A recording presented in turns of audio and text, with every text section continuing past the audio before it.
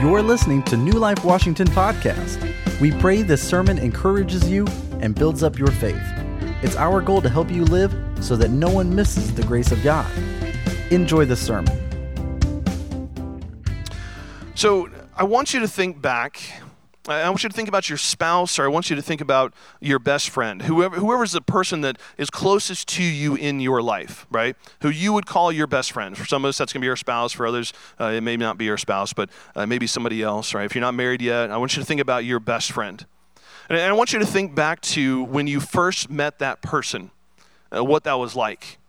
For some of us, it's going to take us back quite a ways, right? I have a hard time picturing my life without my wife in it. But there was a moment, right, where I didn't know her and she didn't know me. Here's a picture of my wife and I from airport. We were traveling to Florida with some friends, and so airport selfie, you know. And we've been married for 26 years. We have 2 kids. Here's a picture of our family from earlier this year. So that's my daughter Morgan on the left. She's a junior at Metamora High School, and then my son Ethan's a sophomore at ICC. You can go back to the couples picture if you want, but you know, I think back to when Karen and I first met.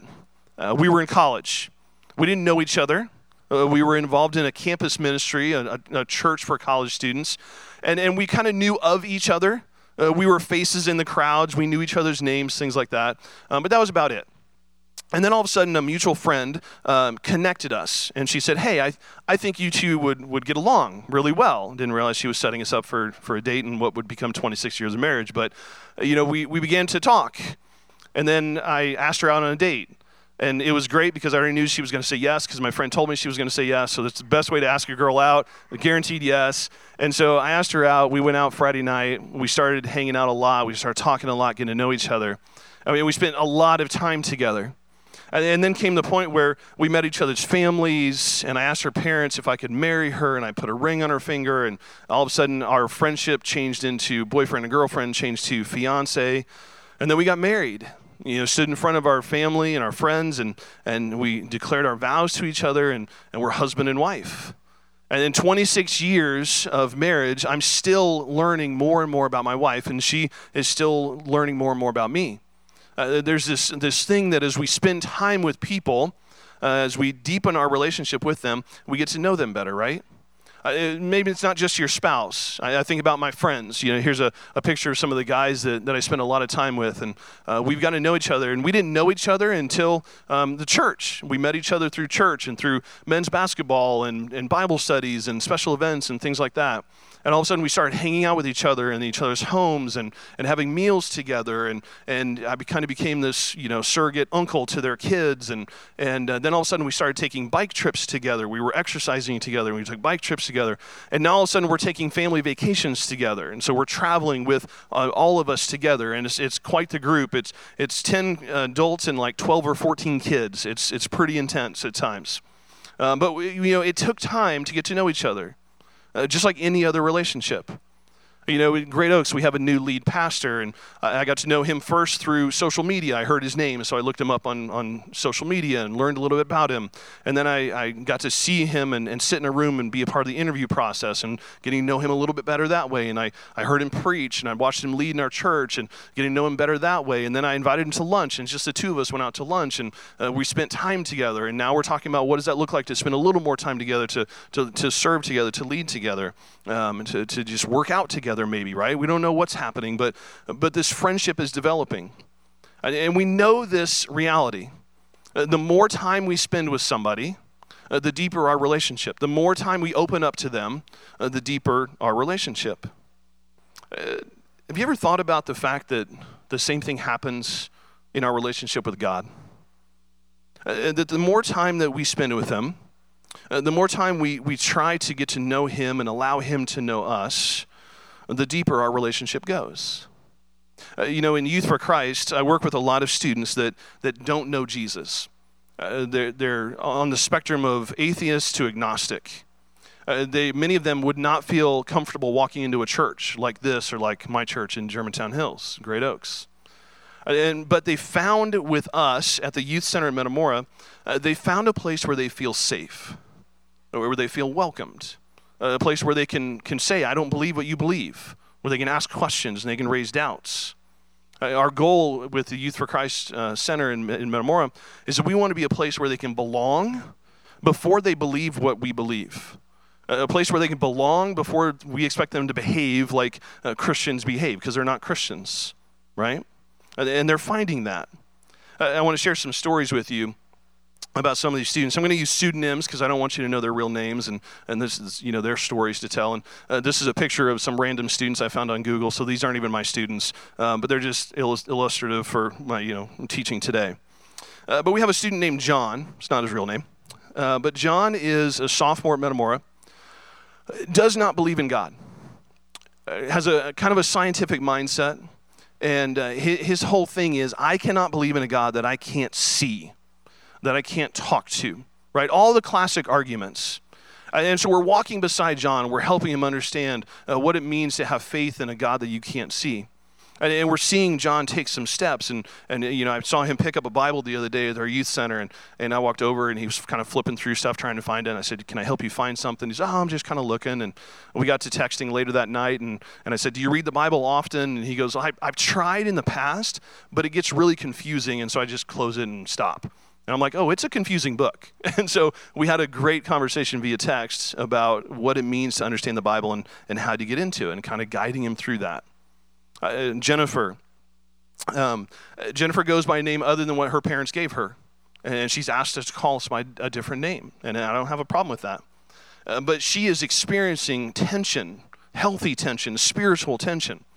We were having a group back around Thanksgiving, and we were teaching, and I saw her talking with one of our staff members in the back room, and Jennifer was just crying. And I talked with our staff member afterwards, and I said, hey, what's going on? And she said, Jennifer told me, she goes, I don't believe what you guys believe. Not even close. Not even an iota of belief in what you guys believe. But I love you guys, and I love being here. Am I welcome here, even though I don't believe what you believe? And we said, absolutely. And I want to talk about Julie. Julie is a student, sophomore, that just had a really rough life. Lots of difficult things have happened to her. Lots of difficult things happened to her family. And she broke down the other night. We were teaching. It was Christmas, and I saw her get up and leave, and she walked out of the back of the building, and after I was done teaching, I went back and found her, and she opened up to me, and she said, I cannot believe in this God you're telling me about.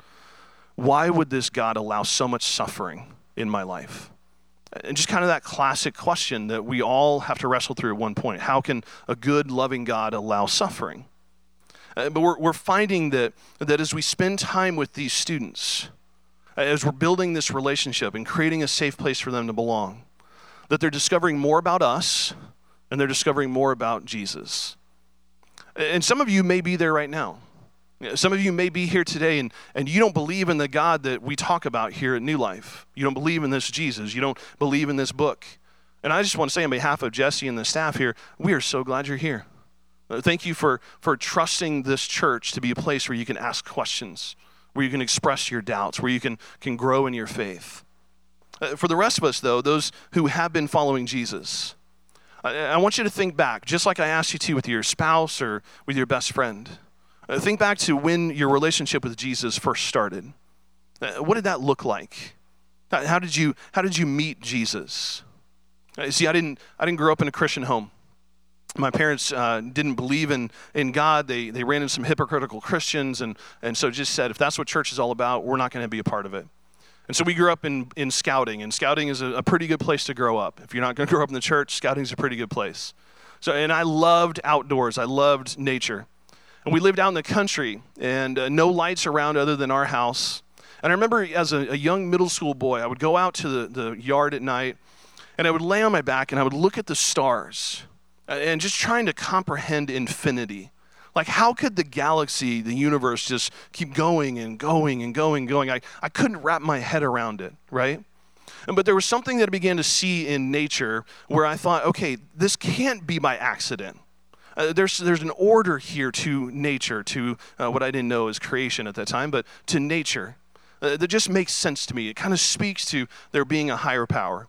I didn't know what that was. I didn't know what that meant, but I just knew, like, man, there's got to be order out of this chaos. I began to go to church with some friends in middle school and high school. They were very faithful in their church attendance and engaged in their faith. And I would spend the night at their house, and Saturday night we'd go to church Sunday morning. And I was intrigued. It was a weird place to go, but I was intrigued by what I was hearing. I began to learn more about this God of the Bible. But I didn't limit my understanding there. I was really seeking things out. I come from a family of philosophers and skeptics. And so we like to ask questions, we like to explore. And I began to look at other religions as well, and just trying to put my finger on what it was that I believed. Because I believed there was some sort of God, but I didn't know what it was. I didn't know who it was. And it began as I discovered through studying all the various religions that Christianity was the one that seemed to make the most sense to me. And it began to grow in my understanding of what the scriptures say. And I remember in college, I cried out to God, and I surrendered my life to God. And I ended up at a campus ministry, which is where I met my wife, and began that relationship. And I always say I went to Eastern Illinois, and I got a business degree, but I really went to Bible college there in the campus ministry. I mean, it's just tremendous growth in my faith and growing and understanding more and more of this God of the Bible, right? My relationship with him was growing deeper. We became members of a small church in the Chicago suburbs and started to serve there and grow there. And I had a mentor who took me under his wings and began to teach me what it means to be a spiritual leader and helped me become a pastor. And then I went to seminary. And 30 some odd plus years of being in a relationship with God, I've come to know God pretty well, but not fully, not completely. And maybe that story is similar to yours. I don't know. Maybe you grew up in the church and it's just always been a part. Maybe it's been a dramatic moment like it was for me. But the philosopher in me has to pose some questions. As I reflected back on my wife and my relationship and how we started, and I reflected back on my relationship with God and how that all developed, the philosopher in me begs this question. Can we even know God? Can we even know God? We are finite mortal beings attempting to understand an infinite immortal being. Is that even possible? St. Augustine of Hippo, born in 354 AD, died in 430 AD, he said this: if you understand him, it would not be God. Think about that for a moment. If we get to the point where we claim that we understand God, it's no longer God that we're talking about, because God is beyond comprehension. And the Bible affirms that. Psalm 145:3 says, "Great is the Lord, and greatly to be praised, and his greatness is unsearchable." Isaiah 55:8-9, "For my thoughts are not your thoughts, neither are your ways my ways, declares the Lord. For as the heavens are higher than the earth, so are my ways higher than your ways, and my thoughts than your thoughts." Job 26:14, "Behold, these are but the outskirts of his ways, and how small a whisper do we hear of him. But the thunder of his power, who can understand?" If you know the story of Job, you know that God has allowed everything to be taken away from him. Everything. And he's searching answers from God. His wife has actually said, "Curse God and die." And, great marital support there. But Job says, no, I'm not going to do that. But he's willing brazenly to ask God some very direct questions, which I don't think God's afraid of. But in this moment, it began to get borderline where God's like, okay, that's enough. And so God in Job 40, I love this moment, the table turns and God says to Job, like, okay, hold up. Brace yourself like a man. I'm going to ask you questions. Where were you when I created the universe? Where were you when I created light and dark? Where were you when I created land and water? When I set the boundaries for the oceans? Where were you when I created these animals? Where were you when I created man? And Job is kind of put back in his place, and he's like, okay, you are bigger than I ever realized. You're beyond comprehension. You are unsearchable. And it would seem that at first glance that it is impossible to know God, to really understand God. And yet, we talk about in the church all the time that you can have a personal relationship with God. In fact, the Apostle Paul in the New Testament has the audacity to say that we can become friends with God, that God himself considers us friends through Jesus. We see that the gospel is this idea of creating a single multi-ethnic, multi-generational family of God. Again, the Apostle Paul uses a powerful term. He says that we are co-heirs with Christ. We're no longer strangers, we're no longer outsiders, but we are grafted in, we're adopted in, we are family alongside Jesus. So if that's true, that we can have a personal relationship with God, and I believe it is, if that's true, that we can be friends and family members with this infinite, immortal being that is unsearchable, that is unknowable, that we cannot as human beings wrap our minds around, then that leads me to one conclusion, that God has to take a step towards us. That God says, if you are to know me, then I must reveal myself to you. You can't understand me, so I must help you understand me. When I went to seminary, I learned about this thing called general revelation of God and specific revelation of God. General revelation of God is simply this revealing of God in very broad ways. Ways that won't really help you understand who the God is you're talking about, but will help you understand that there is a God. And he does that in three ways. Number one is creation. Similar to me in that middle school year, laying in the yard, looking at the stars, going, there has to be an order to this chaos. There has to be a God. Creation, the Bible says that God is calling out through creation, revealing himself to us. And also through eternity has been written on our hearts. The writer of Ecclesiastes writes that. It says that we have this longing for more than this world, a hope for more than this world. Paul David Tripp says that we are hardwired for awe, A-W-E. Think about it, that when you go and stand in front of an ocean or a redwood tree or a mountain or even a flower in central Illinois, like, are you struck by awe of God's creation? And does it compel you to think about God? And maybe you don't know the God that you're thinking about, but you're thinking about there is something bigger than me. I also think that general revelation includes this innate moral code that God has written on the hearts of all of mankind. We were at Youth for Christ camp a couple years ago, and I had a student, he was a senior that year, getting ready to graduate and go into the Navy, and he was going to study nuclear physics. Incredibly intelligent man, atheist, did not believe in God, and began to form a relationship with him, a friendship, and I just said, hey, if you ever have questions, let me know. I would love to tackle them. I may not know the answer right off the bat, but I can find answers for you. But we're here for you as you explore your faith.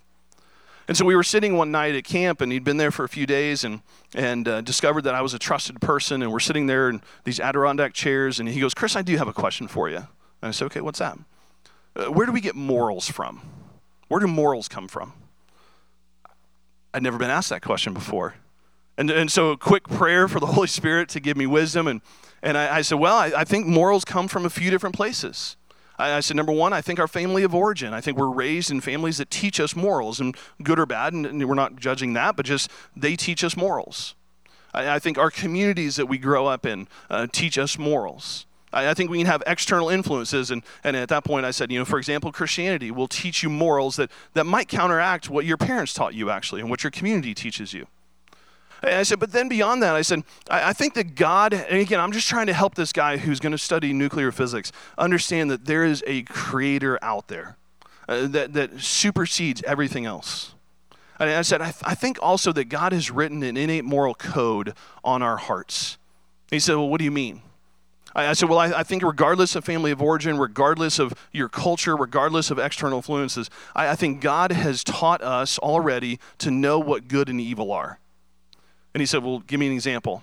And I said, okay, if I say the names Hitler and Mother Teresa, anybody that knows those two names, knows their stories, automatically knows that one is good and one is evil.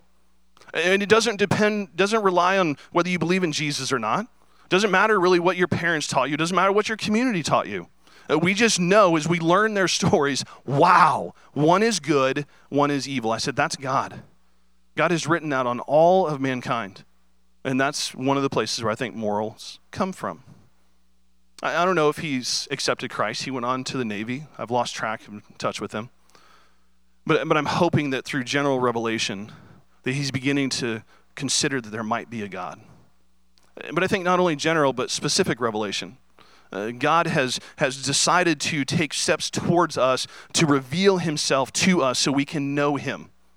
Just like we were talking about our relationships with spouses and friends. He's done that in a few different ways. Number one is Scripture. This book is not just some fairy tale book written, but this is the inspired Word of God, and the intent of it is for us to know God and for us to draw into relationship with him. He's done that through Jesus as well. Jesus is God with us, God in the flesh, Emmanuel. I love the way John 1:14 in the Message paraphrase says that Jesus moved into the neighborhood and dwelled among us, right? God has revealed himself to us through Jesus, and then also through the Holy Spirit. God is revealing truth to us through the Holy Spirit. So I think we can begin to understand God, but only because he has taken steps to reveal himself to us. But then the philosopher in me asks another question. Why? Why does God even want a relationship with us? Why does God desire a relationship with mankind? It's the ultimate question that we have to answer today. Why would an infinite, immortal God want to be in a relationship with finite, mortal beings? I would say to you today that it has been his plan, his desire, since the beginning of time. I want to walk through just with some broad sweeps through Genesis to Revelation. I want to illustrate for you that God has been moving towards us more and more every step of the way. If you know the story, you know Genesis 1 and 2 begins with the creation of the world and creation of Eden, and it's a perfect world. And God has created Adam and Eve, and he's placed them there.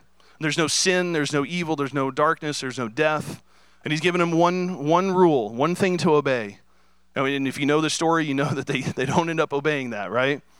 But there's this moment in Genesis 3, which I love, which says that God was walking in the garden in the afternoon, looking for Adam and Eve. God was not this remote, distant being. He didn't create the Garden of Eden and create Adam and Eve and place them there and then say, see you later, have a nice life, I'm out. No, he was engaging with them. He would walk in the garden with them. It's a beautiful picture of God's relationship with Adam and Eve. And yet in this moment, they've disobeyed, and that relationship has suffered some consequences. And they're hiding. They hide themselves from God. And he ends up what we call punishing them. And yet I heard a pastor say one time that God's decision to remove Adam and Eve was the greatest act of love that he could have done in that moment. And he went on to explain, he said, remember there's two trees in the garden that one they could eat of and one they couldn't. The one tree they could eat of was a tree of eternal life, to spend eternity with God. One was the knowledge of good and evil, and they ate from the knowledge of good and evil, and they were now separated from God. And God feared that if they went and ate of the tree of eternal life, they would be eternally separated from him. And so he took away the opportunity for them to eat of that tree so that he could initiate a rescue plan. And so he cast them out, but then he didn't abandon them. He continued to step towards them. He began a covenant with Abraham, and that developed into the people of Israel. And when they were in slavery in Egypt, he moved towards them, and he sent Moses to rescue them. And as they wandered in the wilderness, he was there with them in the pillar of fire and the pillar of cloud. And he instituted what he called the tabernacle, which means God dwelling with them. It's being present with the nation of Israel. And he was with them in the wilderness. And he gave them the hope of the promised land, which was another garden-type place to live. And then the tabernacle moved into the temple where God resided physically present with the nation of Israel. And then we had the poets and the prophets and all through the Old Testament pointing the nations of Israel back towards God. And then we see God take that step of leaving the throne room of heaven in the form of Jesus. The second person of the Trinity chose to become human, to dwell among us, John 1:14, to be present with his people, to live in the neighborhood, to die on the cross, to pay that ultimate sin that we ourselves could not pay. We couldn't step into that space. Only God could. And so he did, because he desires a relationship with us. And then Jesus says this odd thing at one point, and he says, I must go so the Holy Spirit may come. These guys didn't know what the Holy Spirit was, and they thought, this is the greatest thing. What do you mean, Jesus? You're here with us. He says, no, there's somebody that's going to be even more important for you to come. And God gave us the Holy Spirit, the third person of the Trinity, present in our lives when we obey, when we surrender. And God has been continually moving towards us, desiring a relationship with us. There is something unique about mankind that God has done for us something he's not done for anything else that he's created. And then we see this beautiful picture in Revelation, in chapter 21, near the end of the book. Remember, God has been moving towards us constantly to dwell with us, to be among us. And then in Revelation 21, we read these words, I saw a new heaven and a new earth. For the first heaven and the first earth had passed away, and the sea was no more. I also saw the holy city, the new Jerusalem, coming down out of heaven from God, prepared like a bride adorned for her husband. And then I heard a loud voice from the throne. Look, God's dwelling is with humanity, and he will live with them. They will be his people, and God himself will be with them and will be their God. In other places in Revelation, it talks about there is no need for the sun because God's presence illuminates everything, provides all the light that we need. I was talking to some students. We talked earlier about Marvel and Loki. I was talking to some students at Youth for Christ the other day, and it was our Christmas talk. And again, we're talking with students who don't believe in Jesus, don't believe in the Bible. And I'm trying to help them, consider the fact that there is a God who loves them. Help them understand this natural eternity written on our hearts that God has provided for us.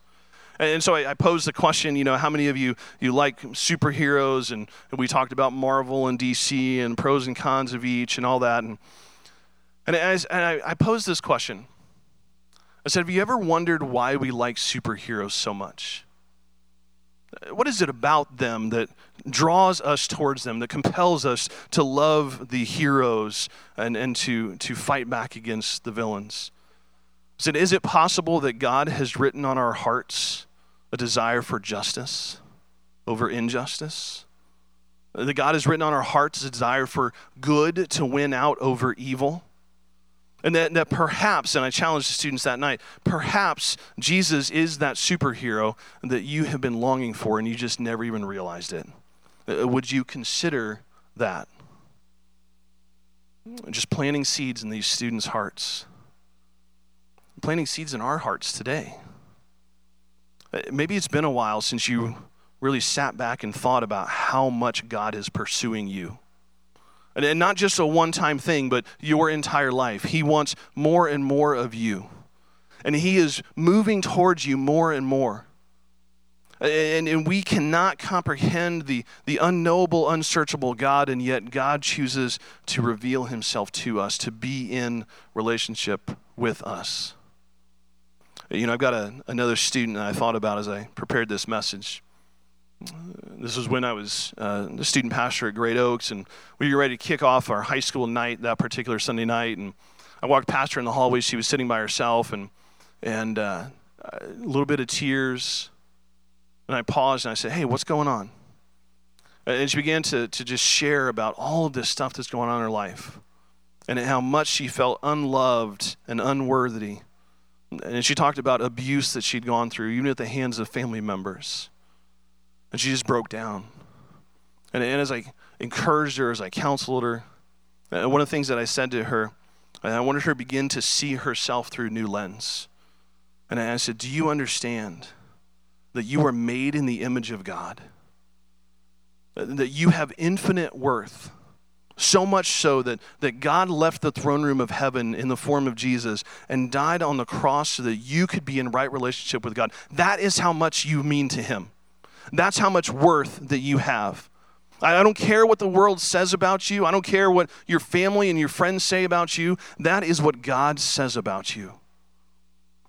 And I needed her to hold on to that truth. And for some of us today, we need to be reminded of that truth.